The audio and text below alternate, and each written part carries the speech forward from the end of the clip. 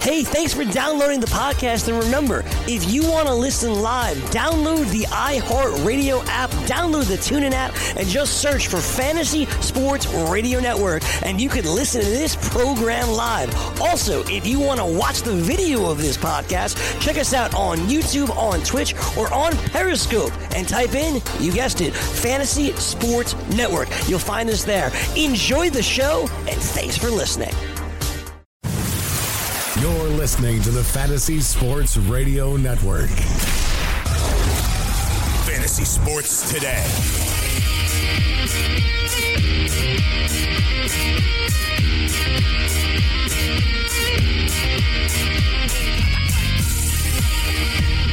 And away we go. Fantasy Sports Today. Dan Stratford, George Kurtz along with you for the next 2 hours, getting ready for Week 11 in the National Football League.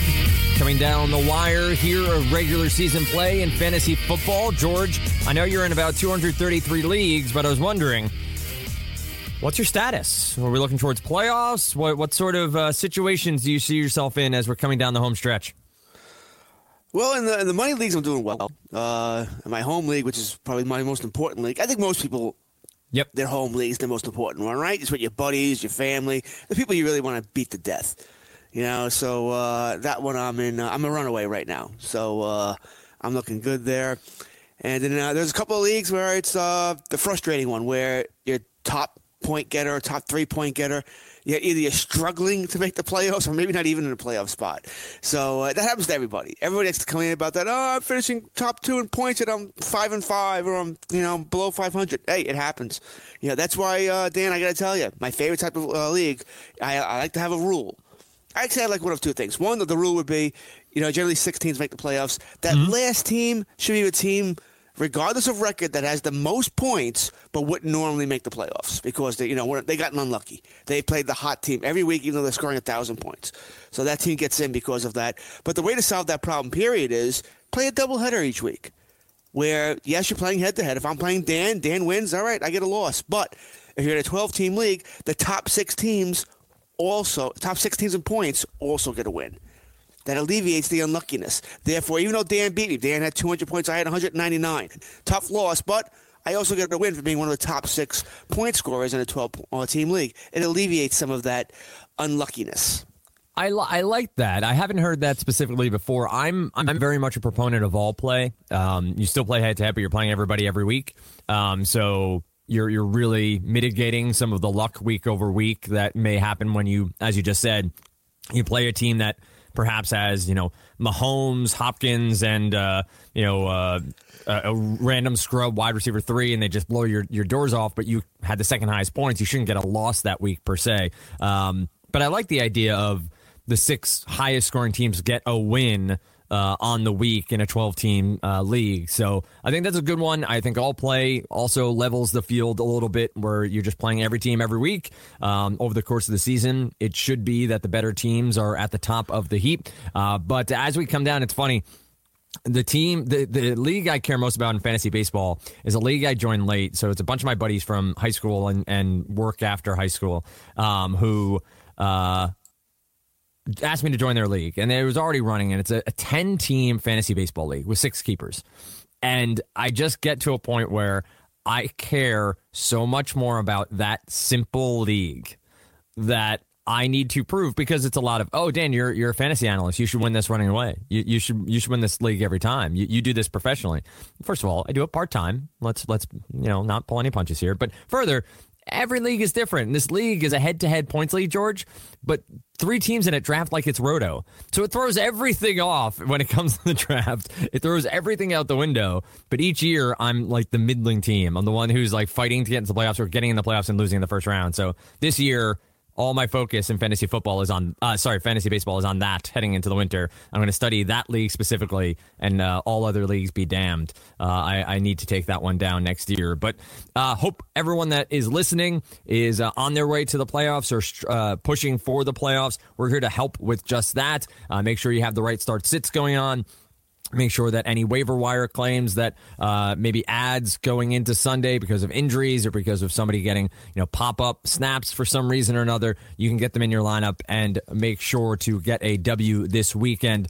As always, we're going to go game by game for this week in games, and we're going to talk about the Thursday night game. But I want to get your take here, George, on something that I was reading about this morning, and this is sort of the nature of where we are in the world because of technology and because of social media. But I was reading a story from, I think, late yesterday afternoon.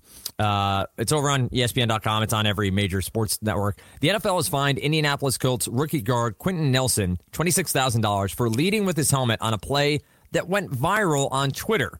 A source from the Colts was telling Adam Schefter. So 5 days after the actual play, it went viral on Twitter, and then he got fined. Is that good policing by the NFL, that they may have missed something, saw it on social media, and thus, got it right? Or is this sort of, hey, NFL, you missed it. Some guy in his basement somewhere made a short video out of it. It went viral, and now you're fining the guy. How do you take this, and do you think this is sort of the future of fines and the way we do business in the NFL to an extent? Yeah, I can sort of go both ways on this, Steve, from both points of view. All right, if it's legal and you're going to fine or you're supposed to fine, well, then it doesn't matter who found it, who spotted it. It's not sort of committing a crime. Police didn't see it, but some bystander had it on camera. Doesn't mean it's still not a crime, right? It is. So even though it wasn't their camera, it was a bystander's cameras. But I also feel like, well, I think the NFL fines too much. I don't like some of the fines they do for in-game plays. If the action wasn't egregious or really, really bad where he's trying to hurt somebody, that I don't think should be fined for it. You're penalized for it, you move on. It's part of the game. You don't see hockey players fined for slashing somebody. You got a penalty. That's your fine, the penalty. I don't like the fact that they're getting fined later for something that's part of the game.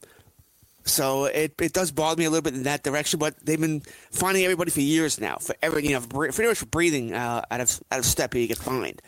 So in that respect, all right, it doesn't matter who caught it. But I'm not a big fan of it. It's too much. I want to know where all this fine money goes, by the way. Just to my mind, just too much of it going on here. But, this guy got fined this guy got fined that. And I don't think the fine should be a set amount. I think it's grossly unfair that someone who's making $20 million gets fined the same amount as someone who's making $780,000. I know for us making normal money, we're lucky to make 40, 50, 60, 70,000. That either way it sounds ridiculous, or not. Well, they can afford it, but it shouldn't be that way. It should be a certain percentage of what you make, more than just a straight amount. Looks like the fines go to the NFL Foundation, the NFL Players Care Foundation, and the Gene Upshaw Players Association's Players Assistance Trust. So it at least is not going into Roger Goodell's pocket. We know that much. But it is he needs the help.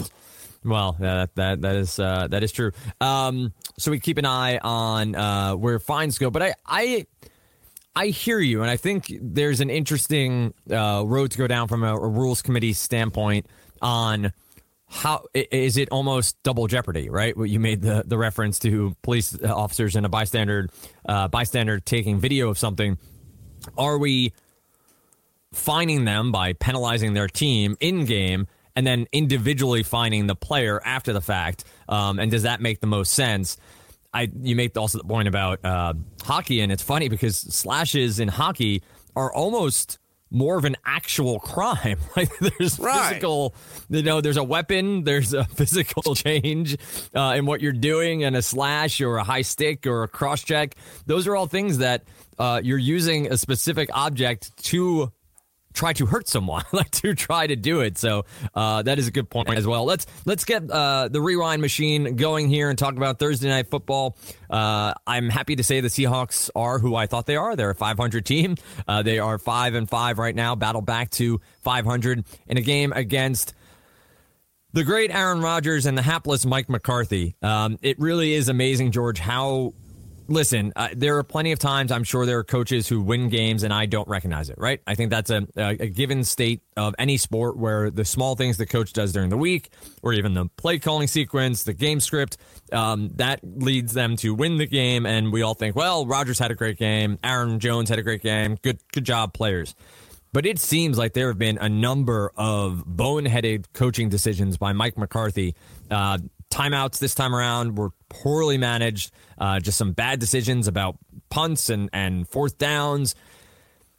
What could have been for Aaron Rodgers' career, maybe a deep discussion to have if he had a decent coach. Not even talking Belichick, just talking about somebody who is better than McCarthy. But any fantasy football takeaways from this game? Anything? I know MVS was fairly non-existent in this one. Anything that stood out from the 27-24 Seahawks win back on Thursday?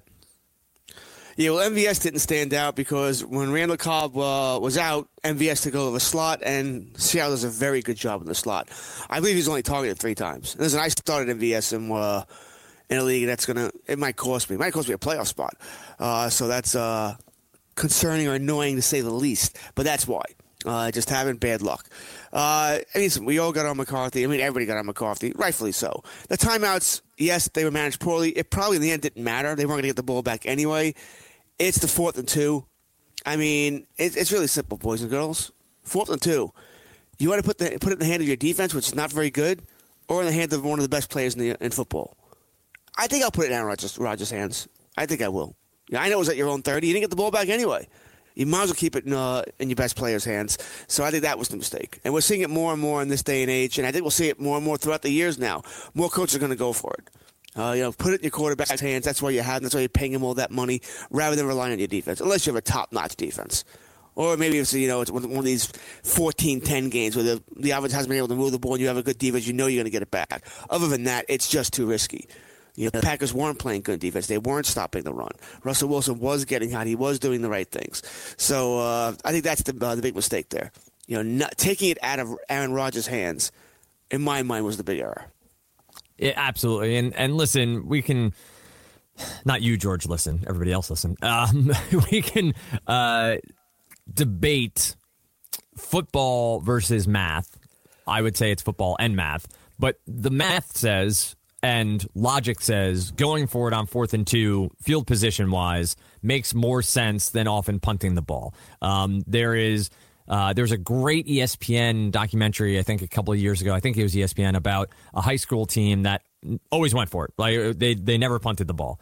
And they had one of the most prolific offenses in their league and in the country because of it, because it was constant offense. Not to say that would work in the NFL, much like people were like, oh, they should run the wishbone in the NFL, it'd be great. Athletes are too high, high level. It would be a different game. I get that. There's positional battles that you need to take. Giving another team the ball at the 40 when your defense isn't as good, I agree with you completely, is not a good idea. But the idea that these coaches at midfield or even slightly plus territory are still punting blows my mind. It blows my mind. And so I know the offense is king in NFL, and I know defenses have a tougher time locking things down, and there's less contact. I get all those things. But I'd love to see coaches, and you see it more from the Doug Petersons of the world, probably see it from Frank Reich from time to time, these Sean McVay, these guys who are starting to understand the difference of each situation. I'd love to see more coaches go for it on 4th down and more fans understand why they're doing it. Now, that's usually what comes last, but I would love to see that be a change in strategy as we move forward. We're going to go game by game and make our rounds through each of these matchups. We'll talk about the fantasy implications. We'll talk about the wagering implications, and make sure to take your calls in the second segment of the second hour. So that is about an hour away from now. We'll open up the phone lines. I look forward to hearing from Kenny if he is out there today, appearing each and every week here on Fantasy Sports Today, Saturday morning edition. There is a poll out for you to vote in over on Twitter. That's at FNTSY Radio. It's who's your favorite wide receiver 1 for Week 11 in daily fantasy? It's DraftKings prices. I have Michael Thomas, Odell Beckham Jr., DeAndre Hopkins, And put T.Y. Hilton in there because some people do like to go cheaper at wide receiver, make the decision that they're going to pay down there. Hilton all the way down at 6,100 with a pretty solid matchup. Luck throwing the ball a lot, so thought he could have some upside as a wide receiver 1 at a cheaper price tag. So let us know of those 4 who you liked, or if there's someone that you prefer as your wide receiver 1 in the matchups this week. Tweet at us again at FNTSY Radio and at Dan Strafford at George Kurtz. George, we're going to start off and we'll carry this one over into the next segment. How are you feeling about this Cowboys-Falcons matchup? Cowboys at 4-5. They're 1-4 away from home. Falcons defense doesn't play much defense. Do you see this as a potential Cowboys win on the road, or do you think the Falcons overall take on this game? The Falcons are the ones that with a -3.5 and a 50 over-under should be on your betting radar. I mean, Atlanta's been a house of horrors for Dallas. That was the nightmare game last year where Chaz Green played left tackle, and I think Dak Prescott still getting sacked in that game. I want to get sacked 9 times, I believe it was. Mm-hmm. So, as I said, house of horrors game for Dallas. They don't really Dallas going to have a tough time matching up with anyone, a team that can score points. And even if the Dallas defense is playing well, Atlanta's still going to score in the 20s. And that's if the Dallas defense is playing well. If it's playing poorly, it could be worse. So I don't want to say it's a must-win for the Cowboys, but it's a game if they want to have a chance, they really have to win because you're playing Washington on Thanksgiving. So you win tomorrow, you win on Thanksgiving, you could theoretically be in first place if Washington loses tomorrow, as you would be made up those 2 games, because after that, you're playing New Orleans. You're not winning that game. So I'm just going out on a limb there saying you're not going to win that game. So I think Dallas has a chance tomorrow, but if I was betting, I think I would go Atlanta. I think they'll score enough points. Atlanta's a different team at home. They will score points. I'd bet on Atlanta. I'd take the points. So it opened at a 48 over-under up to 49.5, 50, depending on where you are. -3.5 has been the line the entire time. We're going to break down this game from a player's perspective on the other side of this break. As always, you can find us on Twitter at FNTSY Radio, at Dan Strafford, at George Kurtz. We are with you every Saturday morning here on Fantasy Sports Today, getting you ready for Week 11 after this. Come on back.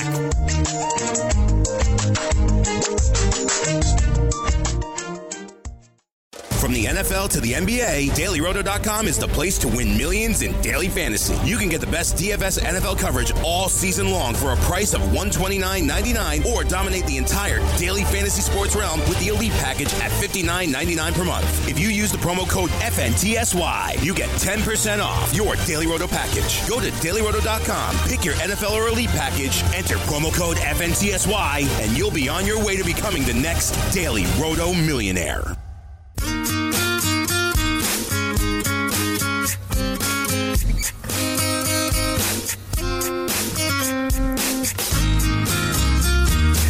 Morning here on Fantasy Sports Today. You get the top plays across all sports. George and I are doing our best to get you ready for Week 11.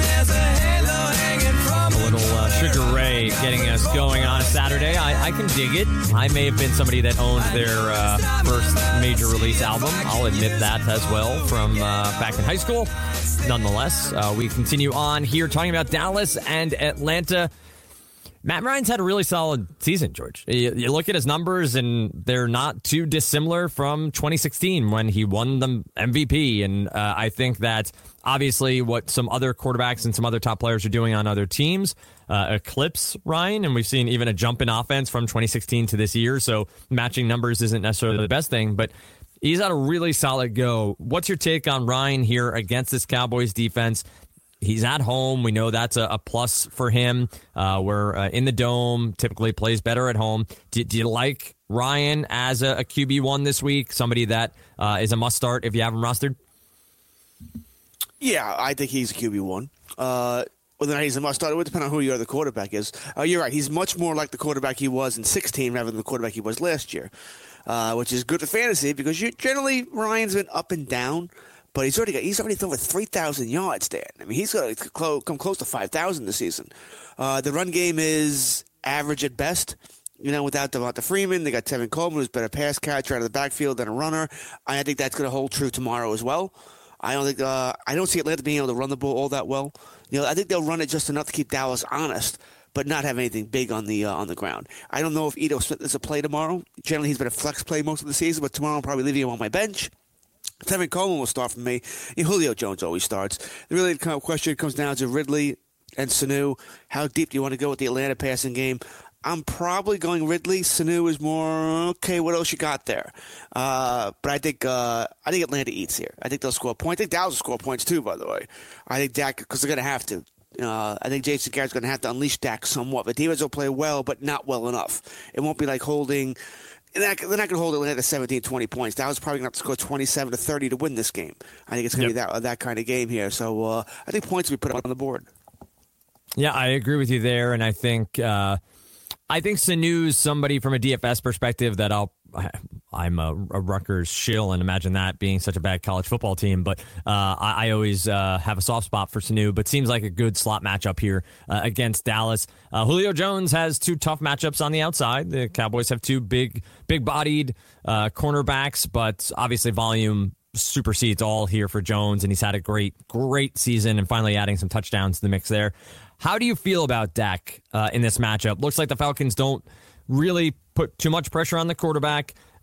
Should be a game, as you said, that they need to generate some offense and unleash Dak to an extent. Do you see upside here for him, or do you think this is a pedestrian matchup where, all things being considered, you'd prefer not to have to roll Dak Prescott in any of your season-long lineups?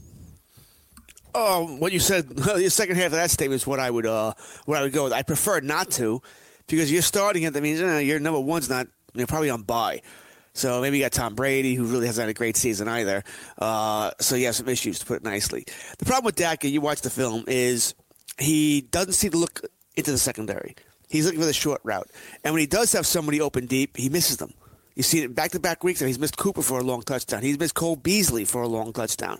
He's just not very good at the deep ball. He doesn't have it. He can throw it. He has the arm strength to get it anywhere on the field, but he's just not very good at it. And there are times where he just doesn't look for it. NBC in the Sunday night game last week showed, pictures of people open in the secondary or getting open. He doesn't seem to anticipate people getting open, how they were going to get open, but he doesn't see it, and he dumps it off. That seems to be the problem with Dak. Now, maybe it's a combination of he doesn't want to get hit.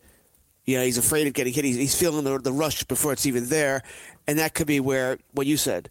Atlanta doesn't put a whole lot of pressure. Deion Jones not playing tomorrow, so he should have extra time tomorrow, assuming the Dallas offensive line is healthy. Maybe that helps. I just think in the end, he can't do the dump ups. You can't rely on Ezekiel Elliott to eat the clock up like he did last week when the Dallas was going to have 160 yards rushing. Can't rely on that. It might happen, but you can't rely on that. Dak's going to have to make some plays. I agree with you there, and I think there's some upside here from a daily fantasy perspective. I don't know that I'm going to roster Dak Prescott at all, but down at 5,200 on DraftKings, I think you'll see him owned because of this matchup and because of how it all comes together. Any other pieces here that you want to touch on? Amari Cooper or any of the wide receivers for Dallas are ready to move on to our next contest? Dallas has other wide receivers besides Cooper? When does this happen? You're starting Cooper. I mean, the passing offense is through him. He's only been with the team a month, but he is the passing offense. So you're going to start Cooper. Obviously, you're starting Elliott. Really, that's it. If you're starting Dak, you probably don't have much up, which is not, by the way, terrible, by the way. Not like you're starting some schlub here, but I prefer not to start Dak. But he has had 2 back-to-back weeks of decent fantasy totals. It's amazing what a wide receiver can do for you to help that passing game. So he's not a terrible start here, but I don't have him in my top 12 either. All right, let's continue on here talking game-by-game week number 11. Don't forget, you can ask questions over on Twitter at FNTSY Radio. Happy to hear from you there, and then we'll open up the phone lines in hour number 2 to get your takes and your questions answered here on Fantasy Sports Today. So let's move on to our next contest, which is Panthers and Lions. Carolina on the road here, but minus 4.5. Favorites, 49.5 over under from last I saw. I'll double check live odds here momentarily. This could be a fun one for Cam Newton. And I say that every week, but I feel like this is a matchup where he has to be considered from a DFS perspective. The floor is just so legitimately high with Cam. With the rushing, Detroit's struggled in the secondary as well, so maybe some upside for Cam on the passing front. How do you break this one down? Where do you see points being scored? And then we'll go into individual players in this contest. This is a little bit of a strange one here. Detroit, is Darius Slay going to play? I would say yes. And if he does play, he could follow Funchess all over the field, which pretty much eliminates Funchess, who's really not doing all that much anyway. Not much upside there fantasy-wise. I'm not saying not to start him. You may not have 3 better receivers here, or 4 if it's a flex. But I'm not seeing big things here. And I'm looking now, Slay doesn't have an injury designation. He's going to play. So Funchess, not seeing much there. I might prefer more there in the passing game. The run game CMC is fine. You mentioned Cam Newton's playing fantastic. And I attribute a lot of that to, like everybody else, North Turner. And all the good things he's done. It's amazing what Turner can do for a quarterback. And, I mean, all of a sudden, Cam Newton's completing a higher percentage of his passes pretty much than ever before.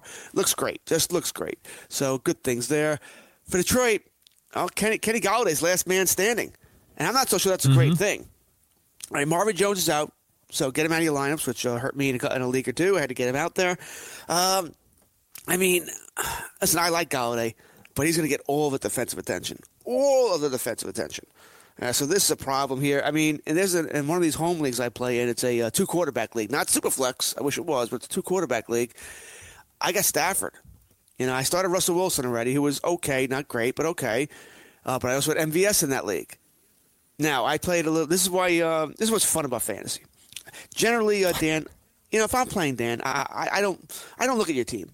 I don't look at Dan Stafford's team if I'm playing you. It doesn't mean anything. You start your best players. But I happen to look at my opponent's team on Thursday before the game, and I noticed he has Tom Brady on bye. He had another quarterback, I think Nick Mullins, on bye. I forget who. Oh, he has Eli Manning as one quarterback. This is one quarterback. This is a 2-quarterback league.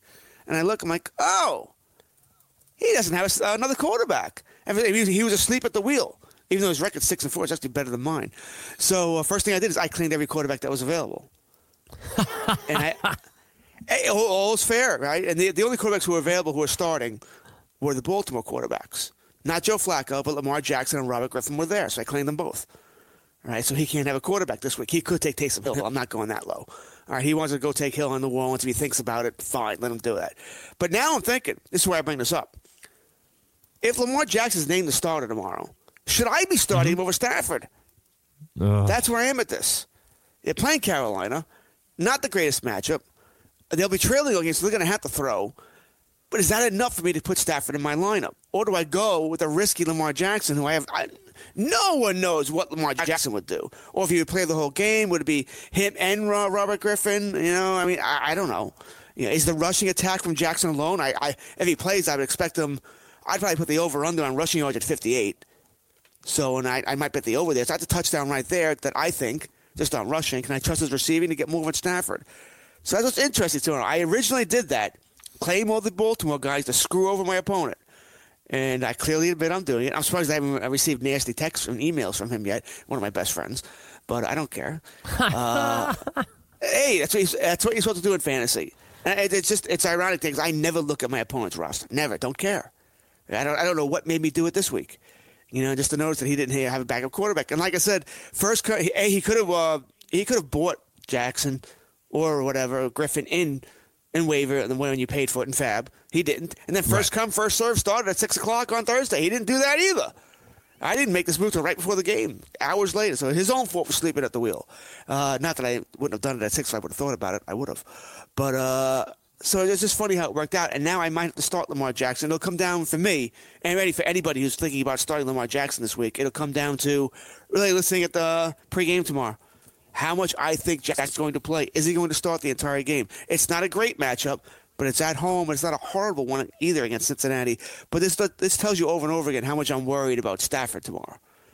He just doesn't have anything left to throw to. Yep. I think you made the point about it may not be a great thing that Galladay is the last man standing. I think that's exactly right. It's I don't think this is all the targets go his way. It's all the defense goes his way. Like every single possible play here from Carolina focused solely on Kenny Galladay. I don't, and I guess people will talk about TJ Jones, but I'm not really a huge fan there. I don't know what to make of Lamar Jackson. We'll talk about that game later. I watched him in college. We talked about this last week. I loved him in college. I thought he was a superb college quarterback, and I think the talent is there and the skill set is there and the smarts are there to be an excellent or at least a very good NFL quarterback. I just haven't seen anything over the first 10 games in the limited packages they've run out with him that suggests he's going to throw the ball effectively. Mainly because they've just used him as a wildcat running back, so I've no idea. And to your point, do we see some Robert Griffin III? Do we see that sort of mixed bag? This is a Ravens team that still has an eye on the playoffs. Has a bit of a outside track at 4-5 to making their way in the AFC North if Pittsburgh were to slip up. So this is a game they want to win. This isn't, let's see what our youngster has. Let's see what our future is. We'll get to it later on, but I think that's a tough decision. I don't know where I'd go there. I think Stafford has just enough upside at home, but obviously the Lamar Jackson rushing perspective does give him a bit more of a floor for any matchup, you would hope at least. Any offensive pieces from Carolina? Obviously, Christian McCaffrey's had a very, very good year for the Carolina Panthers. You have a mixed bag at wide receiver. Anybody else worthwhile, maybe from a deep threat position? Maybe you're in a deeper league. Somebody you think from Carolina could step up from the wide receiver spot and have a big game? Yeah, Fun just scares the crap out of me tomorrow. I think Slay is going to follow him there. Torrey Smith is out. DJ Moore is the player I'm looking at here. I think he could be the beneficiary of Fun just getting all the attention. Even Greg Olsen, I'm not a big fan of. But I think he'll eat tomorrow. Same thing. I just don't think what's going to happen with Funchess. So DJ Moore would be that deeper player I like. The Panthers did just pick up Kenyon Barner. Remember him? We all liked him that 1 week for New England. That didn't work out very well. He's there. I'm not saying to start him, by the way. I'm just pointing out that he's now on the Carolina Panthers. Other than that, it's amazing to have such a good the offense is really Cam and McCaffrey. Cam's playing well, McCaffrey's running well. The offense moves. And I don't expect them to really have a problem tomorrow. I just don't think Funchess is going to be a big get for fantasy owners. All right, let's keep churning here as we get through. We'll obviously turn our way back to some wagering discussions and some DFS as we go through here in week number 11. The teams on bye are the Bills, the Browns, Dolphins, Pats, Jets, 49ers. Amazing to see 3 of 4 AFC East teams on bye here, but that is where we're at. Good. Obviously, yeah, I was about to say, obviously feels good to have the Jets and the Bills off of this slate, just from a football perspective. That was painful. 49ers. We had to watch that game last week here, Dan, okay? I know you're in the Boston area. In New York, we had to watch that game. That's like, oh my God. That is the NFL should run a promo during this. This is why you get the Sunday ticket. So you're not forced to watch this game. I mean, my God. Just a bug the entire time. Yeah, in the bottom right. You could be watching. You're not from here, right? And before I grew up. We're older. Where'd you grow up? Yeah. So, but before we had the Sunday ticket, back in the 80s, before you had a ticket, before you had anything, all right? You couldn't watch extra games. The worst Sundays on the planet, where you'd get like the Jets and Colts at 1 o'clock. This is before the Colts had Peyton Manning. I'm talking back in the 80s here. And that was like watching paint dry. And then at 4 o'clock, you'd get the Giants and Cardinals. It was like watching paint dry, then watching grass grow. There were no other games, folks. Okay? You didn't have anything. We prayed for the 10-minute ticker. That was when every 10 minutes they'd have a crawl across the bottom of the screen flashing the other scores. And that was the huge thing. That was back when sports phone was the big thing. Dial 976-1313, and you'd call and you'd get scores of other games. And you'd pay $1 a minute, whatever the hell it was. Okay, this is what we had to go through. We had to walk uphill and, both ways in 5 feet of snow to get to school. It's amazing how things have changed. But that's what that reminded me of on Sunday. I had the 3 TVs above my fireplace to watch the games, and that Buffalo Jets game was on the screen as furthest away from my eyesight as I could possibly find. Oh, boy. Being a Jets fan, not fun. Not fun at all. But anyway, we continue on here. Jets are so bad. But hopefully it's turning around. Everyone's saying Lev Bell is a no-doubter to the Jets. I think Lev Bell watches football, too. Why would he go to the Jets? He only cares about money, right? Well, yeah. That's I think why. He cares about not being, absolutely wrecked on the field and watching this team play. I don't think he can see a world where he's not the main focus of any defense and gets beat up every He's not week. going to be able to have his cake and eat it, too. He's not going to be able to make the money he wants, which is obviously most important to him, and go to a good team. Because guess what? The teams that have that kind of cap room are bad teams.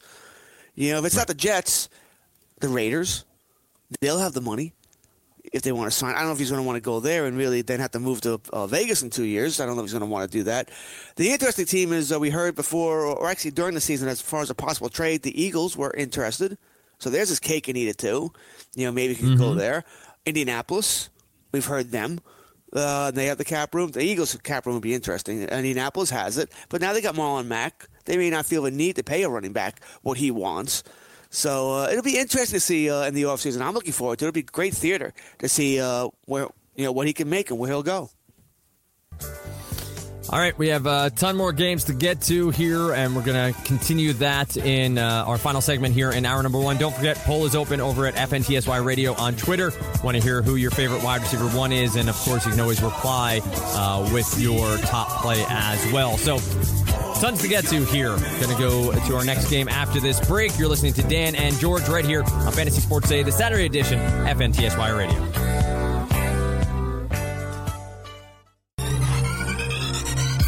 Did you know that you can listen to this show live on the award-winning Fantasy Sports Radio Network? Listen on the iHeartRadio app, the TuneIn Radio app, or download the Fantasy Sports Radio Network app. The Fantasy Sports Radio Network is the only totally free 24/7, 365 Fantasy Sports Network of its kind without a subscription. Check out YouTube Live on the Fantasy Sports Network YouTube page and participate in the programming there, where you can ask questions, discuss the topics with other fantasy enthusiasts, or tell everyone that you disagree.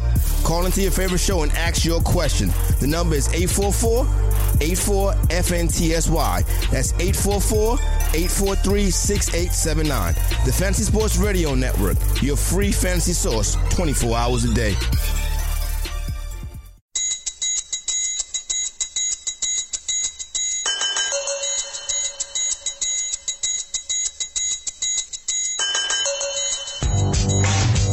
Shout it out, George. Shout it out here on Fantasy Sports Day. Dan Straff, George Kurtz, each and every Saturday morning getting you ready for the top plays in Week 11 of the NFL season. Let's continue on here as we scroll through and make sure we touch on each and every game. Titans and Colts up next. Absolutely love this game this week. I think this is one that a lot of people will be on. Feels like the Giants-Bucks game may be one that people stack more from a DFS perspective, but this, I think, has some goodness to it where we see some upside from a variety of positions. Let's see most recent line movement here. To scroll quickly, maybe not too quickly. That's a shame. I saw -1.5 on the static line that I was looking at. Here we go. -1 currently. So -2. Oh no, it flipped. Sorry, George. I'm stumbling a bit here, but it opened at -3 to the Colts at -2 now, which I've never seen. I don't know that I've seen a -2, not -2.5, but a -2 in a long, long time. So -2 for the Colts, 26.25 implied total for Indianapolis, 24.25 for Tennessee, an over-under of 50.5. It opened at 48, so obviously the betting world is seeing this as a game that should score points as well. What say you, George? How does this one break down? Well, first of all, betting-wise, I'm not touching this game. This is going to be a pretty even matchup here. Tennessee's hot, playing well. Seems to have, as Mariota's gotten healthy, seems to have figured out their game here. They're playing well on both sides of the ball. I'll pass. As for fantasy-wise, all right, I know Derrick Henry's got touchdowns now in a couple of straight weeks. He's still so hard to trust to start because, let's face it, he's not doing much else. If he doesn't get you a touchdown tomorrow, he's not going to have really any fantasy value. I mean, it's just so tough to rely on touchdowns week in and week out, even though I kind of like the matchup here. Marcus Mariota, I think, once again, he's not top 12, but he's sort of like Dak Prescott. He's not that far out either. He can make a nice streaming quarterback this week as he looks healthy. Now he can sort of do damage with his arm and his legs. What we'd like to see. Corey Davis starts for me tomorrow, absolutely, for Tennessee. Deion Lewis will start. I think Geno Smith, if you need a tight end back, once again, back-to-back weeks with touchdowns, he could sneak in there and be a streaming tight end if you lost George Kittle or Gronk, Njoku, one of these guys you needed desperate for a tight end. maybe it's Geno Smith. As for Indianapolis, you're starting Luck, not the greatest matchup, but you're still starting him. The Tennessee defense is good, but they do have problems on the perimeter, on the outside. So this could be a better week for T.Y. Hilton, who's been quiet of late. He's someone you're going there. Marlon Mack, you're going. I don't know if I'm going anybody else, though. The tight ends are interesting, right? Eric Ebron, 3 touchdowns last week, a rushing touchdown last week. How are you feeling if you're a Detroit Lions owner right about now? I mean, wow. This guy couldn't do anything in Detroit, and also he looks like a world beater with Indianapolis. It wouldn't shock me tomorrow if it was a Jack Doyle day tomorrow. That's what Indianapolis is doing. Keep defenses guessing here. I would still probably prefer to start Doyle over Ebron, but at this point, I don't know what's going to happen tomorrow. And maybe I'm saying that because I'm a Doyle owner in a couple of leagues, and certainly last week was crying time when it was all Ebron all day against Jacksonville. But I just wonder if this week we go back to Doyle. I think there's no way of truly knowing here. I do have Doyle ranked higher, but I don't say that with any amount of confidence. It's I think you still have to trust the talent, and the talent lies a little bit more with Jack Doyle than Eric Ebron. But last week was rough. Last week, as a DFS owner of Doyle, I did not like to see what transpired and Eric Ebron getting into the end zone as he did. I hear you on not betting this one. It does feel like a game that if you got at 48 to start the week as an over, I would have been comfortable there. Now up to 50 and a half. I can't say that I'm pushing the over even beyond that. And the spread being at -2, I do think you're right. This is an evenly matched game. I do think there are a ton of DFS pieces here, though, that can, to the point, the tight ends, hopefully there's a little bit reduced ownership on Doyle because of last week. I think Luck is fine. I think Mariota is intriguing, too. I know he's not exactly the dynamic quarterback we may have seen a couple of years ago, but he has a ton of upside in this matchup. And I think price tag-wise, you continue to see a sub-6K price tag on Mariota. I like it. And Andrew Luck checks in at 5,900. I know the Tennessee defense has been good from a pass perspective. I'll pull up Football Outsiders numbers in a second, but I just love the volume with which Luck is playing, and I think each and every week you're going to see a ton of passes from him. So I do fear some matchups, but this isn't specifically one of them. Tennessee DVOA pass rank 18th on the season, so there are some holes there, and I think that Andrew Luck will be able to expose them. Amazing I'm saying that. I never thought, last season with all the shoulder issues and not throwing the football, we'd be back at this point with Andrew Luck, but happy to see it. Obviously a very talented quarterback who can do some real damage this week in the NFL. Anything else from this game? Another set of 5-4 and 4-5 teams. It seems like that's the entirety of the AFC right now. But anything else you want to touch on before we move on? Well, it's a big game, so we'll see what happens here. I don't know anything. I mean, Luck is back to being at full health here. Right? Last couple of weeks, we've seen that now. Luck just looks great. Good for him. It's in some ways, it's already been a successful season for Indianapolis, right? As most important thing for that franchise, to get your franchise quarterback back healthy and playing well. And he sort of checked off all those boxes. So good for that. You could obviously start Luck with pretty much impunity here. And, you put in that little poll earlier about Thomas, Hopkins, Beckham, and Hilton. And Hilton really, I don't think he's anywhere near the other four here, unless you're just going purely cheap tomorrow. He's a good receiver. He's really not in the ilk of the other three. And although tomorrow I think he'll do better than he has with fantasy owners in the past really month or so, he's been quiet here. I don't think it'll be enough where he's going to win you a fantasy league tomorrow.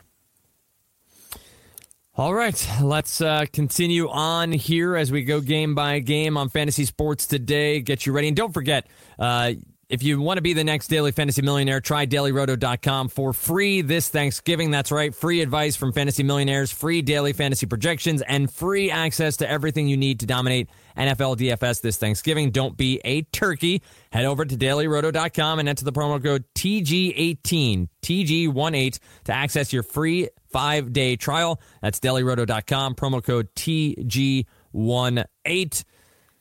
Do you remember the commercial, the weed commercial, George, from the mid-90s? What's the matter? Are you chicken? I'm not a chicken, you're a turkey. Do you remember that commercial? God, I don't. Doesn't ring any bells, no. Oh, it's a good one. I'll have to send you the YouTube, but it's like a middle school kid, and one of his friends says, "You want to try weed?" It's like this over the top, like awful line. And he says, "What's the problem? Are you chicken?" He says, "I'm not a chicken. You're a turkey." And he walks away from him. It's pretty amazing. I'll send you the link later. I remember it distinctly on WPIX back in the day, Channel 11 in New York. So it's a good one. But don't be a turkey. Don't miss out on dailyroto.com. Free. It doesn't get much better than free. FREE. How I get most of my T-shirts in college was by signing up for free T-shirts while signing away my credit future by signing up for way too many credit cards.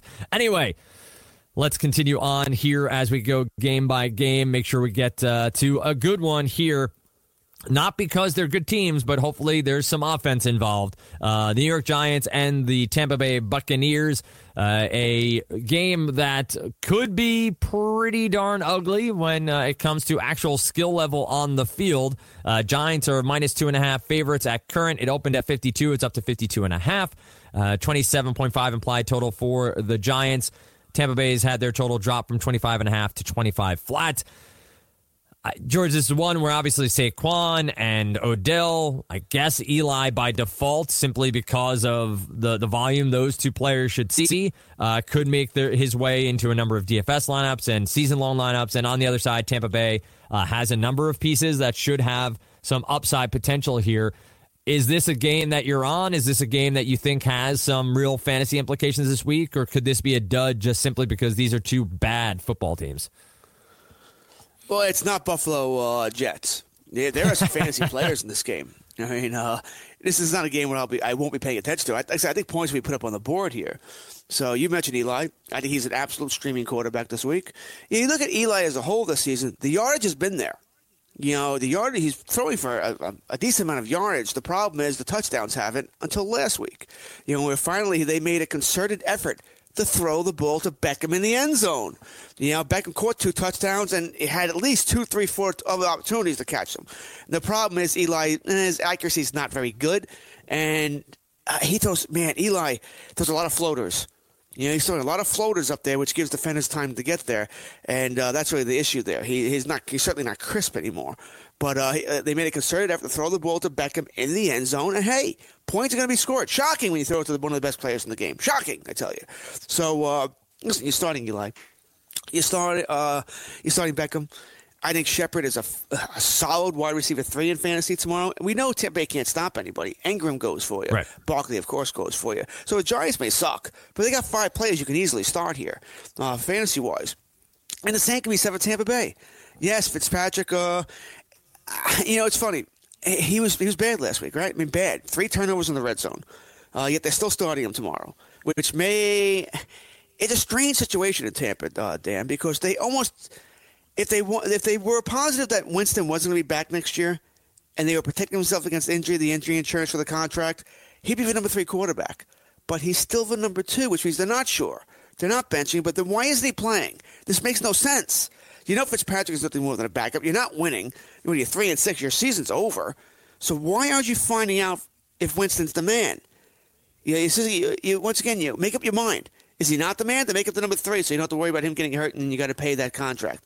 Or you start him to find out, can he be the man? It's just It's strange how Tampa Bay is going about this. I mean, really strange. And once again, I'll say this again. I brought this up a couple weeks ago. I think this is the battle of head coach versus GM. Cutter knows he's gone. He's as good as gone. He should have been back this season. But he wants to – Fitzpatrick gives him the best chance to win now, to win as many games as possible, and to, pad that resume, whatever that resume is, to pad it. Hey, I went 6-10. That sort of thing, rather than going 3-13. Where the GM has to be like, I got to start Winston. He's the one I may have to pay $20 million to, $20.9 million to next year. So Winston has to start here. And if I'm a GM, what it comes down to, listen, either you start Winston or I fire you now. I'm surprised they keep going back to Fitzpatrick. This makes no sense. Are they waiting until they're mathematically eliminated from the playoffs? Which may not happen until week 12, week 13, week 14, actually, before they get mathematically eliminated. It's just a strange situation there. But anyway, for fantasy tomorrow, Fitzpatrick starts. Once again, you'll take the yardage. He was terrible last week. 3 turnovers in the red zone, as mentioned earlier, but he had, 406 yards passing? I mean, wow. And that's against what's supposedly a good Washington secondary. So 406 yards, you're certainly going to be starting him. Mike Evans has been disappointing. I mean, he has, but you're starting him. Godwin was on the injury report earlier this week, but he's going to play. I mean, he's iffy depending on what else you have in your roster, but he's certainly startable. Humphreys is hot. He's playing well. Deshaun Jackson, you sort of need the big play, but he's a guy who could be in your lineup as well. O.J. Howard is a tight end 1 this week. You're starting him. So we may hate this game because the two teams are terrible, as you said, but fantasy-wise, there's a lot of guys here you can go with. It's a ton of pieces that will be going in season long, and I think you're going to have a large ownership contingent here from a daily fantasy perspective. For so long we were playing tight ends against the Giants. If you look at DVOA numbers, again, it's somewhat matchup dependent. We can't just say that they're good against tight ends, but much better ranking this year than seasons past. They're 7th against tight ends, but this is going to be an interesting matchup for Mike Evans. He has the height advantage. He has a definite size advantage over the Giants cornerbacks, but can he really be efficient and good this week? Give that wide receiver 1 upside that we've been really struggling to see on a consistent basis. And I forget what the stat was with Fitzpatrick, but there was something insane about the modern era of football and a quarterback throwing for over 400 yards and not scoring more than 10 points or so. I have to find it, but it was just such an anomaly of a start for Fitzpatrick from a yardage versus touchdown perspective that I'll see if I can dig that up and get it right. The last one was Joe Montana, who did something similar. Is it okay? So, and he's pretty good at football, but the big thing, I've heard some talk about him, some chatter every once in a while as one of those quarterbacks that we should talk about a little bit more. People forget that. He was good at the football. Let's continue on here. Well, here's my question for you: if you're looking at Odell Beckham, maybe from a daily fantasy perspective, you're starting him in season long. He's one of your best players, obviously, and you're going to get him out there. Do you think there's enough of a floor here, George, meaning a consistent play from Eli Manning, enough of a connection between the two of them, and a matchup that Odell Beckham is a cash game, somebody that you're trusting with at least a floor of maybe, let's say, 10, 12 points on a site like DraftKings? Is Odell Beckham Jr. in your lineup construction when it comes to floor and thinking that this is a trustworthy matchup and a trustworthy connection with his quarterback each and every week? Yeah. Yes. I think because once again, the offense is built around him. And I think they're starting to realize that. Get it to Beckham's hands as much as possible.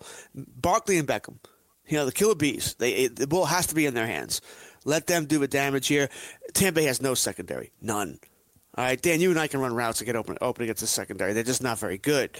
They've been terrible all year. This is not news to anybody. That's why we've been picking on them all year. I have Beckham's over-under tomorrow as far as fantasy points as 18.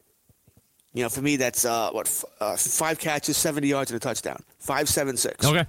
And that's what I have. So I think he's getting at minimum 18. That's the minimum. I think he could. I think it's supposed to pass that. I'd take the over on that because I think it could easily be 2 touchdowns, 120 yards, and 7 catches wouldn't shock me at all. This secondary is that bad.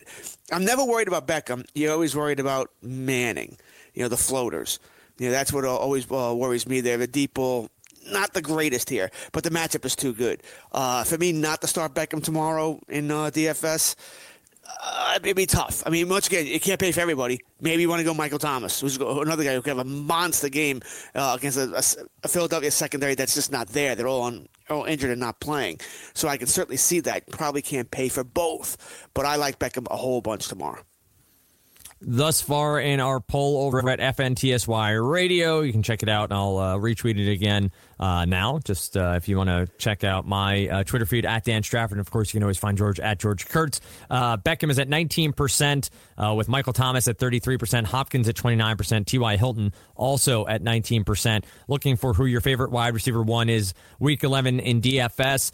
Those are all DraftKings prices. So Thomas at 8,800, Beckham at 84, Hopkins at 7,900, Hilton at 6,100. I think Saquon Barkley in this matchup is going to be very highly owned in daily fantasy, though price tag at 8,700 obviously benefits a bit here from some other games being off this slate. You don't have Todd Gurley at the top end, so you may have Barkley and Gordon fairly high owned as your top end running backs. But you do have David Johnson, Christian McCaffrey, and Ezekiel Elliott in the mix too, so maybe that spreads out a little bit of ownership. Electric Avenue, that's where we're rocking into in hour number 2 here on Fantasy Sports Today. Dan Strafford, George Kurtz. Don't forget, top of the hour at 10 a.m. It's college football today, so you'll want to stay tuned straight on through that, as you do every Saturday morning right here on Fantasy Sports Radio. Coming back after this, Dan and George, stick with us as we talk Week 11 of the NFL.